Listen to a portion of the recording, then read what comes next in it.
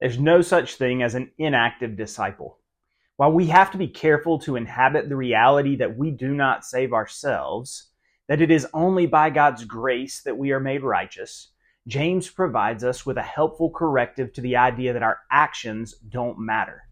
Instead, what James tells us is that without action, our faith is dead. If we truly have faith, we will be spurred to action throughout our lives. As disciples, our faith is expressed in our deeds done for the glory of God and for the glory of the gospel. We don't retire from those actions or go inactive in our discipleship. If we cease to show our faith through our actions, our faith dies.